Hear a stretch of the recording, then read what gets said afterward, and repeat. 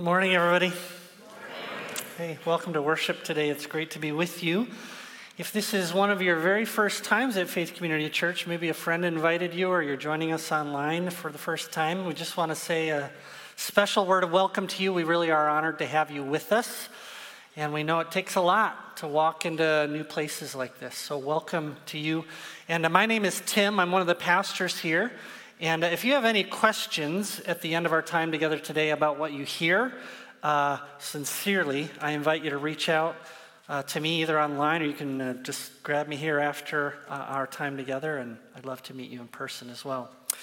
Just in case you missed last week, you were up at the cabin or something like that, we've been teaching through the book of Hebrews for a long time, and we're actually hitting the pause button for 1 month to do a teaching series called I Am Not Myself. This series is about gender identity, sexual identity, transgenderism, and what it means to follow Jesus in a context like the one in which we live right now. So, surprise. Just in case you didn't know that. Let's begin with our scripture reading this morning. Our scripture reading today comes from Paul's letter to the Ephesians, chapter 4, verse 17. You can find that on page 978 if you're borrowing a Bible from under the chairs in front of you. Of course, it'll be on the screens as well, but just in case this is your first time with us, I'm going to read the scripture, and then I'll say, this is the word of the Lord, and you're invited to respond with us. Thanks be to God, okay? Ephesians 4, verse 17. Paul says, "Now this I say and testify in the Lord, that you must no longer walk as the Gentiles do in the futility of their minds. They are darkened in their understanding, alienated from the life of God because of the ignorance that is in them due to the hardness of heart. They have become callous and have given themselves up to sensuality, greedy to practice every kind of impurity. But that is not the way you learned Christ, assuming that you have heard about him and were taught in him as the truth is in Jesus, to put off your old self, which belongs to your former manner of life and is corrupt through deceitful desires, and to be renewed in the spirit of your minds, and to put on the new self, created after the likeness of God in true righteousness and holiness." I want to also add Jeremiah 17:9. He writes, "The heart is deceitful above all things and desperately sick. Who can understand it?" This is the word of the Lord. Thanks be to God. I want to share just a little bit about where this series comes from and some of our hopes and our desires for this series before we get started. About 2 years ago, I picked up a book called The Rise and Triumph of the Modern Self by Carl Trueman. The Gospel Coalition was calling it the Book of the Decade, which apparently is a thing, and it was very, very good. I want to share with you just part of the opening paragraph of that book. Trueman writes, "The origins of this book lie in my curiosity about why a particular statement has come to be coherent and meaningful. I am a woman trapped in a man's body. 30 years ago, this would have been incoherent. Yet today, it's a sentence that many in our society regard as not only meaningful, but so significant that to deny or question it is to reveal oneself as ignorant, immoral, or subject to an irrational phobia. Yet that sentence carries with it a world of metaphysical assumptions." And then in the book, for 400 pages, he traces out the history of Western thought, stretching back to the 18th century, up to the present, to talk about how we got here. So if you've been around Faith Community Church for a while, you know that our preference in preaching is to teach through scriptures. We start in verse 1, and we just go through. It's easier and it's more fun. This series will be different. In this series, we're actually going to try to follow Trueman's line of thought. And you really are welcome, by the way, to let me know if you think that is a bad idea, but we are going to finish the series, okay? I just want to share with you how the study and preparation for this month has impacted me and some of my hopes for our time together. First, understanding how we got here has given me perspective. Sometimes it feels like I live in a dystopian Orwellian novel, like we've all stepped through the looking glass together. I really am not very old, a sprightly 42. I can still remember when Senator Barack Obama and Senator Hillary Clinton in a primary debate both pledged that they would not support redefining the definition of marriage. That was 15 years ago. Today, in school board meetings across the country, otherwise serious people are having genuine debates about whether a 17-year-old man should be showering with a 13-year-old girl. Understanding the arc of history has been helpful. I feel like I understand how we got here. I feel like I have a better idea of where it's going. And I think I can sincerely say, I am excited to follow Jesus into the future. And I'm glad to be part of a church, of you. I think we'll talk about that in week 4.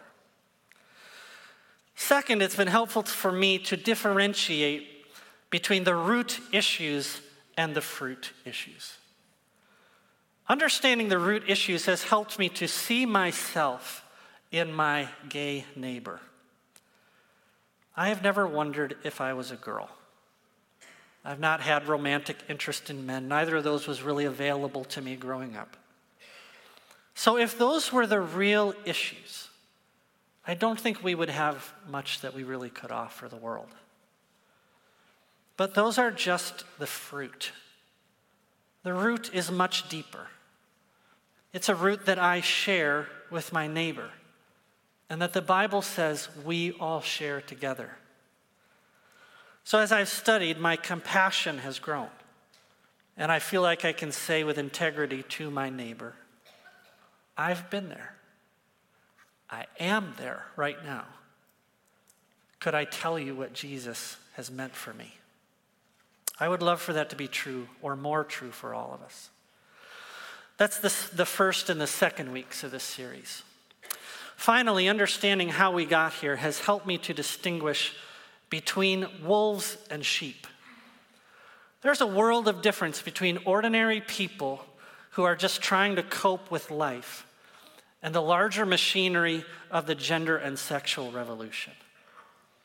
So there really are people who want to destroy the nuclear family and who hate the church, who think government is better equipped to raise children than parents, and who are hurt so badly that they really would be glad to see civilization burn. So wolves are a real thing. But most people are just trying to cope with life, and they are hurting. And we have to be able to distinguish the difference as a church. Too often we meet sheep as though they're wolves, and less often welcome wolves as though they were sheep. Christ-centered community should be the safest place in the world for people who are struggling to figure out who they are. But we can't be a naive place either. I think that'll be week 3. I'll just tell you right now, week 3 is the fuzziest of all the weeks so far. A friend asked me this week, why are we doing this? When is the last time that the church addressed divorce this directly? Jesus has a lot to say about divorce as well. And his concern, what I heard him saying is, there's a concern here that we would be a church that picks on people who are already part of a hurting population in our communities. I thought that's a fair question, and I actually had not considered that. The fact is that gender and sexual identity are just not like anything else in our world right now. I have never had a conversation with someone who said, I think I'm changing my position on divorce. I've decided that these words in the Bible about divorce actually don't mean what they appear to mean. I think that Jesus has embraced divorce. I found a progressive church that affirms divorce, and so I'm going to drive my faith off a cliff over this issue. I've never had that conversation. Divorce is not celebrated annually by every major corporation and media outlet in the country. HR departments do not host annual training for employees on how to get divorced. Teenagers are not invited to join divorce clubs on campus. There is no formal indoctrination on the goodness of divorce for elementary school children. Terrified parents and school boards are not being told again and again that children of divorce will kill themselves, kill themselves, kill themselves. And people wrestling with the pain of divorce are not being told every day, this is who you are now. This is your identity. There is no escape. But it happens every day with gender and sexual identity, every day. I hope, actually, that this series will address divorce because it's about the roots of gender and sexual identity. And they are the same root we will find beneath all our confusion about the meaning of marriage, the purpose of children, what it means to be a person, and so on. So God help us, okay? The first verse of our scripture reading today said this, Ephesians 4:17. Now I say this and testify in the Lord that you must no longer walk as the Gentiles do, in the futility of their minds. A couple of reminders to set the table this morning. When the Apostle Paul says, I say this and testify in the Lord, he is reminding us of his authority as an apostle of the Lord Jesus. He's reminding us that when an apostle speaks, it is the Lord Jesus speaking. Every word of Scripture from Genesis to Revelation is Jesus speaking, and that means that it comes then with his own authority and his grace to respond. And what is the word of the Lord? He says, you must no longer walk as the Gentiles do. It's a reminder that when we say yes to Jesus, in our baptism, for example, we are saying no to our old way of life. We are literally inviting Jesus to take off our old self and to put on a new self. Or a way we would say it maybe today is we're inviting Jesus to take off all of our old identities and to put one new identity in its place. So we want to be really clear about this.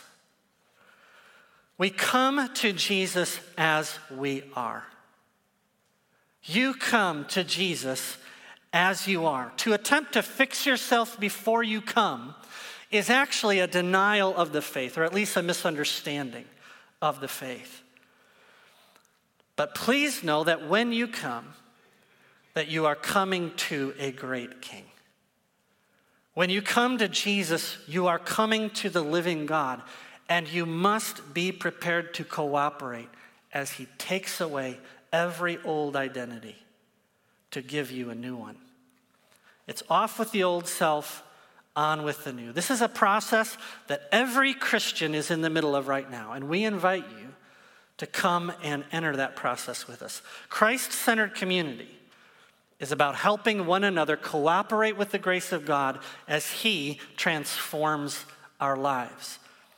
Verse 17, one more time, says, now this I say and testify in the Lord that you must no longer walk as the Gentiles do in the futility of their minds. So here's another contrast in the scripture reading today. Our old identities are rooted in the futility of our minds, while our new selves, our new identities, verse 23, are being renewed in the spirit of our minds. So futility on the one hand, being renewed on the other. Futile thoughts or futility of mind, he's talking about empty thoughts. They're just vanity. There's no substance there. They may sound good, and a lot of smart people may be saying them over and over again. They'll say, studies have shown and so forth. But when you actually look into them, you discover there's nothing there. A futile thought, futile thinking is like a smoke or a mist. It looks like a real thing, but as soon as you try to grab it or to put the weight of your life on it, it's just gone, and it can't bear the weight of your life. The new self, meanwhile, Paul says, is being renewed in the spirit of its mind. What exactly does that mean? Verse 20 and 21 are the answer. Paul says, if you look at verse 20, but that is not how you learned Christ. Isn't that an interesting sentence? We expect him to say that's not how you learned about Christ, but he says that's not how you learned Christ. In other words, Paul expects, he uses the word assumes, verse 21, he assumes that Christians have been brought through some kind of catechizing and teaching process, and the subject matter was Jesus. Jesus is the substance of what they learned, and that's how their minds are renewed. So the catechizing or the teaching is, this is who Jesus is, this is what he's done, here's our new identity because of what he's done and so forth. Paul also says that Jesus is the teacher, and that's verse 21. He says, assuming that you heard about him. The thing is, in the original Greek, there's no preposition there. It literally just says, assuming you heard him. So Jesus is the content that renews our minds. He's also the one doing the teaching. So when we open God's word, when you hear it taught or you read it or you study it on your own, what Paul is saying is that Jesus himself enters that process. And he's the one that teaches you. I think this is why he says you're renewed in the spirit of your mind. That's a weird phrase. I think he's talking about how Jesus teaches us in the spirit and changes the way that we think about things. And finally, Christ-centered community is the place that our minds are renewed. So the new self is renewed because Jesus is the content, Jesus is the teacher, and Christ-centered community is the place. He says we were taught in Jesus as the truth is in Jesus. There could not be a sharper contrast between this and the emptiness or the futility of our old selves, our old way of thinking. Now, one of the things that Christianity brings to any culture it encounters is that it strongly affirms that there is an immaterial you. There's you have a body, okay, that your body is you, by the way, okay? But there is also an immaterial aspect of your being, a soul, a heart, an inner emotional space that cannot be explained away just by brain chemistry. The Bible talks about it all the time. It's in our reading today. The spirit of our minds. That's the inner you, this emotional space. It talks about, in verse 22, deceitful desires, okay? So in Christianity, your desires matter. The inner space is a real thing. And what you want and what you feel really does matter. It matters to God. It should matter to us as well. The problem is, they never tell you the truth. They never tell the truth. The heart is deceitful above all things. There is no one that lies to you as much as you. You can see it in verse 22. It talks about these deceitful desires, or in other words, you have these longings. We all have these longings for love, for connection, for security, for significance, for comfort. I mean, the list is almost endless. All of us have these longings, but they are lying to you. If I could just have X, Y, or Z, I would be happy. There is always a hook in the worm, though. And that's how they lie to you, and that's how it corrupts our lives. So, why does God allow them to persist? Hasn't anyone else ever prayed, God, I wish you would just take X, Y, or Z desire from me? Has anyone ever said that? All the time. God, if you're good, if you're real, if you're there, you know this is bad, would you just take it away? And the answer comes, no. And sometimes those desires and longings are allowed to persist for a long time. Decades, years, and longer.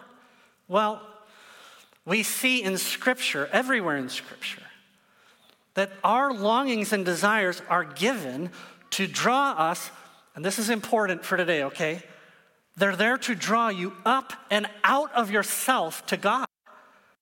That's why they're there. If you read the Apostle Paul, you read the Psalms of David, they express these tremendously powerful longings of the soul, and what it does is turn them up and out to seek after the living God.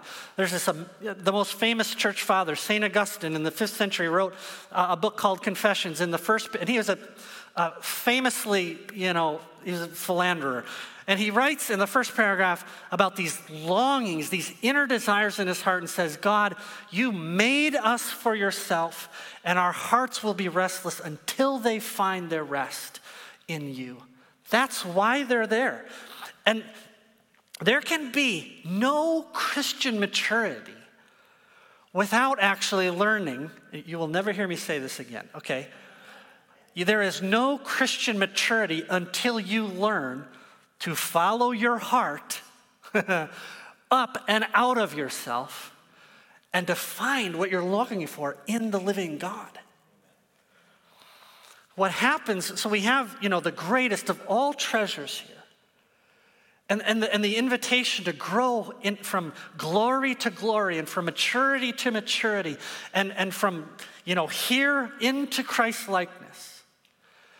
And we short circuit that process by channeling our desires into created and lesser things. Money and sex and ambition and all these other things. And we get to the end of that road and we find they lied to us. They never delivered what they promised. Now what's happening in our context today is we're going even further and saying not only is this what I want, but what I want defines my identity. It actually defines my personhood. In Acts chapter 17, the Apostle Paul is invited to speak to a group of Athenian philosophers. And this is what I believe he would say if he were invited to a gay-straight alliance meeting at the high school. He would say something like this. He says, look, I can see that you are really religious.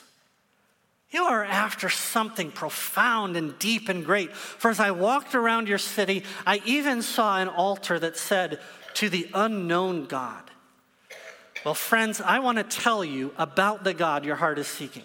The God who made the world and everything in it, being Lord of heaven and earth, doesn't live in temples. He isn't served by human hands. He doesn't need anything from us. Actually, he's the one that gives to all humanity life and breath and everything. He created us and then appointed the times and places in which we would live. And this is an exact quote from Acts 17. So that we would seek him and reach out for him and find him, though he is not far from any one of us. So the problem in Christianity is not that we long for too much, but that our desires, instead of drawing us up and out of ourselves, get derailed by deceitful desires and channeled into these things that never deliver what they promise. So rather than stripping you of desire and longing and turning you into a robot or something, he invites you into maturity, to follow your desires up and out of yourself and to discover they're the living God. That's why he won't just take away these things you keep begging him to remove from your life. Modern Western identities, however, move in exactly the opposite direction. And we can trace this back to a guy named Rousseau and a movement called the Romantics in the 18th century, okay? So now it's history time. Does anyone else like history? Thank you. If you don't, you're going to have a hard time this month, okay? But the Romanticism in the 18th century was an overreaction against the Enlightenment and the scientific revolution. So the Enlightenment had enthroned science and human reason as the answer to all our problems. We're technology, education, civilization. These are going to finally fix our human problems. Well, then along comes the French Revolution. And it's the first truly atheistic revolution in the history of the world, and it is just awful. This is the guillotine, and off with their head, if you remember that from 7th grade. The Romantics, so these are people like Rousseau, Blake, Shelley, Wordsworth, and so if those names mean anything to you. They were atheists too. Okay, and they saw what was happening. They hated what human reason was doing or what it was producing, but they weren't about to go back to the church looking for insight. And so what they did is they took hold of a half-truth and took it way too far. And the half-truth that they grabbed hold of is the reality of this inner space within humanity, that there is an inner you that can't be measured, that can't be scanned or whatever. It's beyond human reason-ish, okay? Well, they took hold of this, and they said, okay, if human reason gives us the guillotine, we really don't want God, we're going to go within. And this inner space is where we're going to find the truth. This will be the foundation of reality for us. So Jesus says, the heart is deceitful above all things and desperately sick. The Romantics say, no. It is the seat and the source of truth. So the Romantics believed that humanity, for example, is basically good. That we're born into the world with healthy, natural, pure desires, and it's our parents that screw us up. It's the government that screws us. It's social norms and codes of honor. It's your education that has made you stunted and crazy, okay? They saw the nuclear family as a threat. They especially hated Christianity. They thought education was harmful.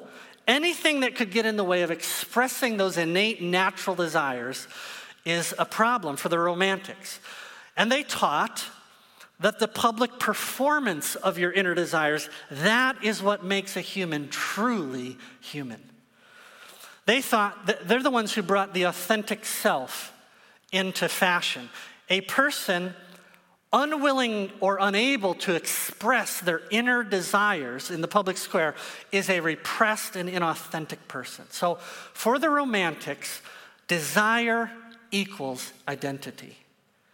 Desire defines your personhood, and it is the path to true authenticity. Now, I think next week we're going to talk more about why this became so fixated on sex and gender. But before we do that, just for a second, consider this in light of Ephesians 4:17. This is the cornerstone of American identity. Your feelings and desires define who you are, and you cannot be an authentic person if you allow anything to hinder that or get in the way. There is no reality to that. It's unstable, it's unlivable. It's just mist. You start down that path, living in that, and you discover there's nothing there. So today, it isn't uncommon, for example, for a 12-year-old to come home from school one day and announce that he is bisexual. He's never been on a date. He's never kissed anyone.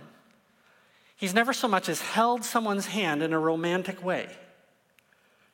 But he has strong feelings of attraction to both boys and girls in his class. We used to call this friendship or even love. But he's been to a meeting and learned the new taxonomy of sexual identity. And these feelings now are who he is. So 3 days ago, he's just another boring white kid. Now he has a bold new identity that makes him part of an oppressed and celebrated sexual minority. And it's reinforced and celebrated constantly in all of our entertainment, all the stories we tell on TV and in movies and so on. Again and again, the message is an authentic life comes from within you. So the Romantics, really, we could say, are the birth of the modern pride movement. But our scripture reading says it's actually much, much older than that. And we see this same awful feedback loop. Every one of us finds within ourselves an incredibly complex mix of desires and feelings, okay? So I can just say categorically, it is not possible for you to follow your heart. Because within your heart are all kinds of desires at war with each other. I want to be a billionaire. I want to be happily married and have 6 children. You're probably not, those are not going to both fit in your life, probably. Man, if you pull that off, wow. But generally, all of us have these battles. You cannot follow your heart because your heart is sick and doesn't know what it wants all the time. And what you desire is an incredibly complex mix of hundreds of factors. Things your parents did to you, your school did to you, traumas you've experienced. They're saying 8% of it is genetic. There's a million things that make you the person that you are.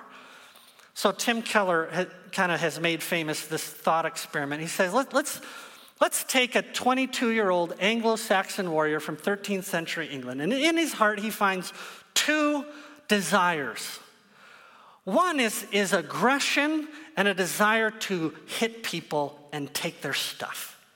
And every time someone steps on his toes, insults his mother, whatever it is, he just wants to lash out in rage against that person. The other desire he finds within himself is a desire for romantic relationships with other men. He will probably live into one and not into the other one. Take the same Anglo-Saxon warrior, set him down in Manhattan in 2023, and he will say, I need therapy for this anger issue, and this is actually who I am now. So it is radically oversimplified to say that what I desire, my sexual and romantic desires, this is my true self. It just doesn't work. For the romantics and every voice in our culture, the message over and over is take control of your life. Don't let anyone tell you who you are. It's your desires that define who you really are, and this is the path to freedom. And over here you have Jesus saying, if anyone would follow me, you must deny yourself, take up your cross, and follow me. We are talking about 2 radically different religions. 2 completely different understandings of personhood, freedom, and identity. One is empty. There's no reality to it. The other is the Lord Jesus. And the challenge in our generation is to decide who we will believe. The path of unbelief is described in verses 17 through 19 in our reading. Unbelief embraces the empty promises of the romantics, and our understanding gets darkened, and then our hearts grow hard. We've talked a lot about that in the last few months. It culminates in verse 19 where it says, they have become callous, hard-hearted, and have given themselves up to sensuality. Paul is not saying, that this is going to be true of every person that embraces a false identity. Every single person in this room has embraced a false identity at one time or another. Probably every person in this room, including your speaker, is embracing a false identity. We don't even know.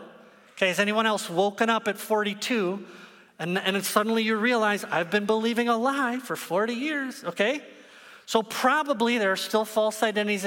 So Paul isn't saying every single person that embraces a false identity does this. He is just describing for us, though, this is the trajectory of life in unbelief. And this is where it leads.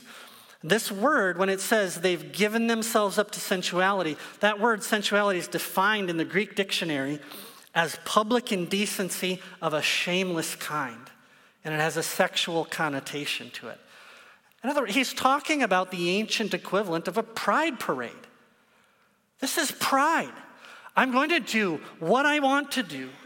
I'm going to be who I want to be, and no one, not my family, not my friends, not even my own DNA, certainly not God in heaven, are going to tell me or dictate to me what is real, because I define that now. Pride is a religion that draws people away from the love of God with false promises, a false gospel, and ever multiplying identities, false identities. So Rosaria Butterfield is always careful to say, I was not converted out of homosexuality. I was converted out of unbelief. That is the root issue. It is at the root of every single person listening to me now. Will I believe what God says about me? What he says is true? Or will I believe the promises of a false gospel? Paul assumes that every one of us has walked in false identities and then learned Christ. Had Christ begin to teach them, and had Christ come and remove your old self and put a new self on. So this is simultaneously an instantaneous event. You come to Jesus and he removes he fatally wounds your old self. And at the same time, it is a putting on and putting off that is a lifelong process in which we participate by the grace of God. Every Christian is experiencing this. Every Christian is working through unbelief. Every Christian is learning to trust Jesus with the things they long for. Every Christian has to learn to bring their desires under the Word of God and to say, this is not what I wanted. This is not what I've prayed for. But this is what you say. Okay. I will believe you, God. Rosaria Butterfield again, she wrote the book on how gender and queer theory should be implemented on university campuses. She lived as a wolf for a long time. She describes her experience of worshiping in a Christian church for the first time as an adult. So she'd become friends with a pastor and finally decided to go for research, she told herself. It was a little church. She felt totally out of place, but she began going week after week, and she went in assuming that she would be the only one in the room that God was asking the impossible from. She went in assuming she's the only person in the room that God was asking to do hard things, that following Jesus for her would mean losing her lover, disappointing and losing the community she had, losing her job, and she assumed everyone else was there because this was easy. What she discovered as she got to know especially the women in that church is that every single one of them had things God was taking off and putting on. Every single one of them had longings and desires that were going unmet and for which they were trusting God. Some of them even harder, she says, than romantic and sexual desire. So in the words of Ephesians, she was entering a Christ-centered community where she learned Christ. She was discovering the truth that is in Christ and seeing what it looks like in people's lives.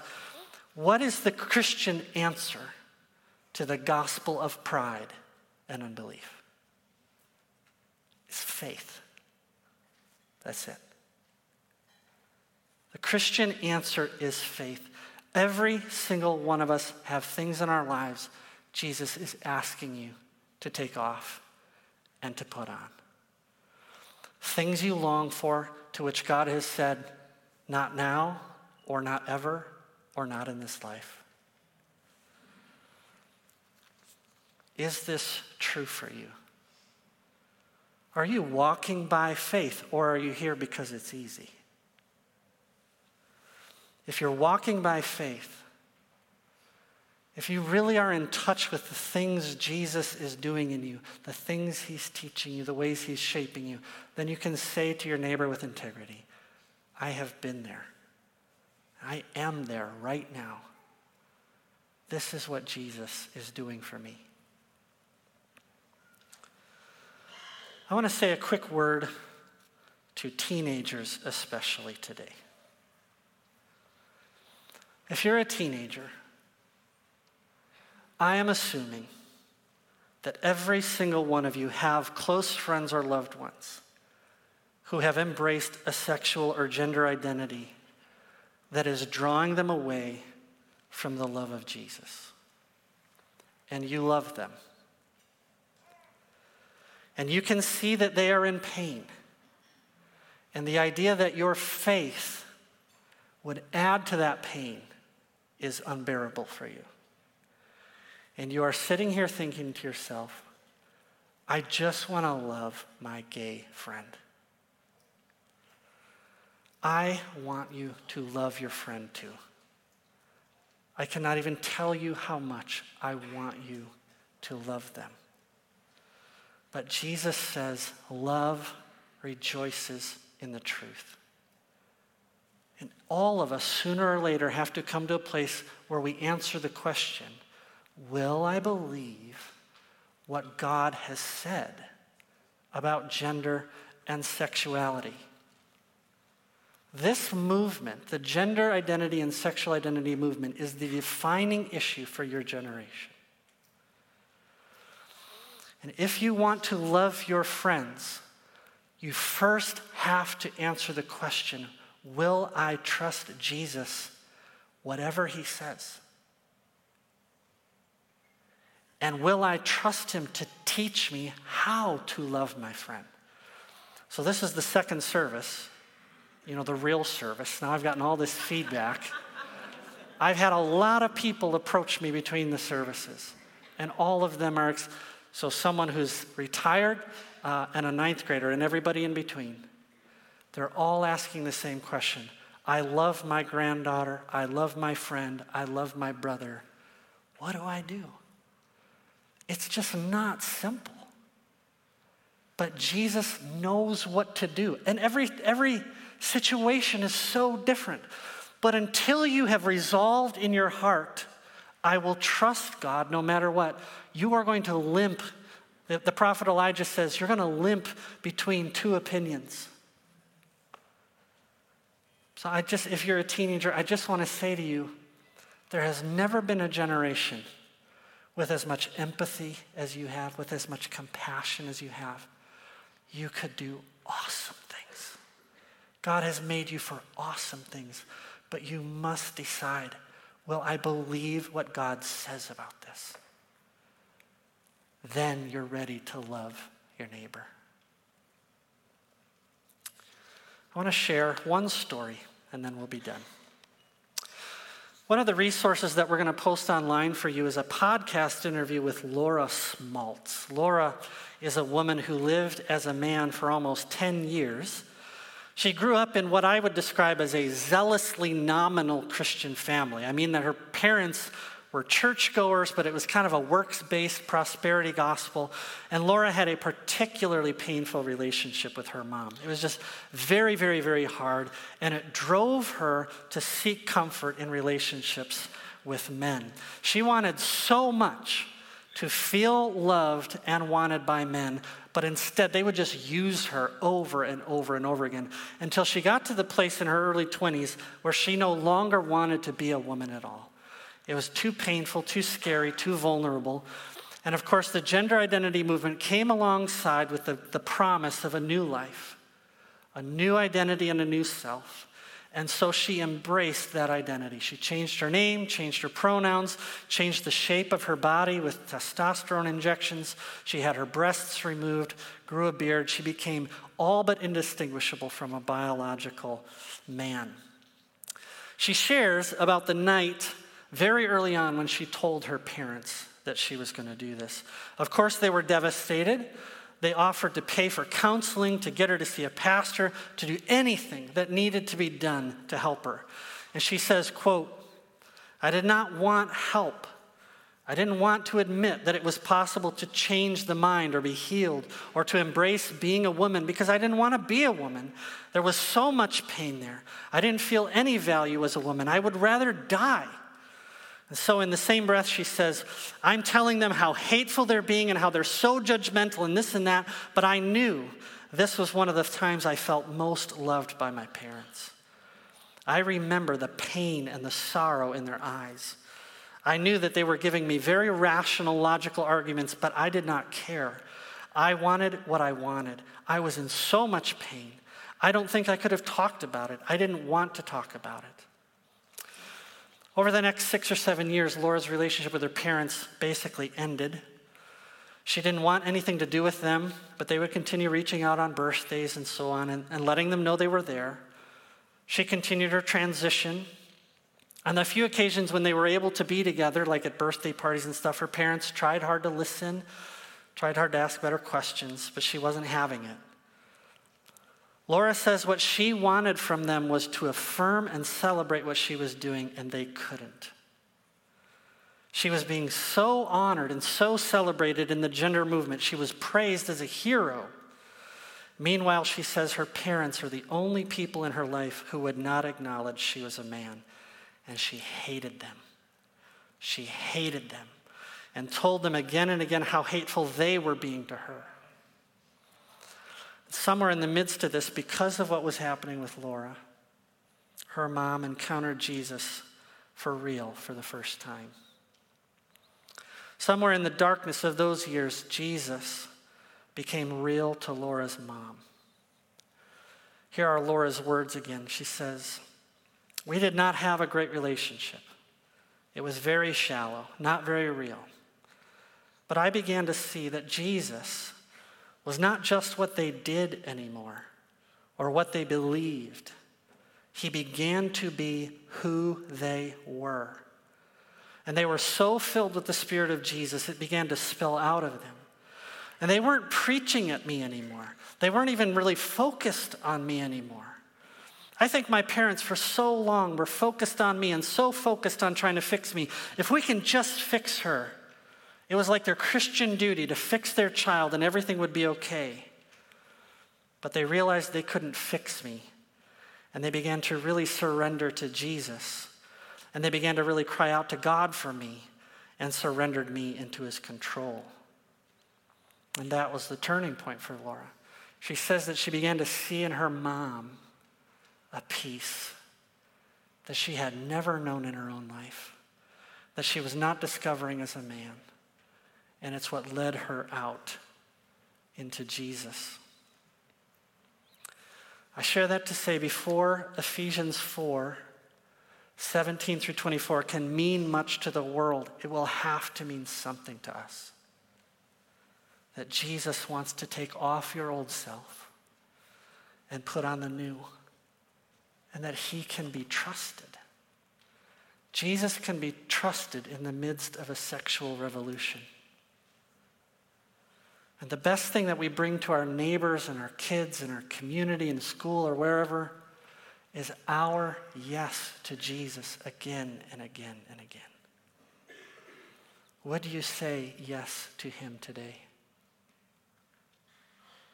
Whoever you are, whatever you have done, whatever identities you have taken on, would you say yes to him today? Just know that you come to a great king, and he must be that for you. Let's pray together.